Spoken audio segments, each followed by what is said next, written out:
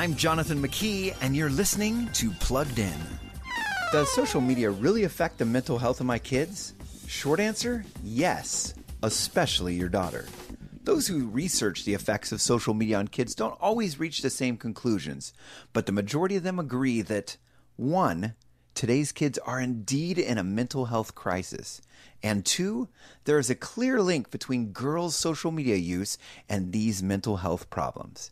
The evidence is clear. Social media is creating a pressurized environment for young girls, and it's taking a toll on them. So what's the bottom line?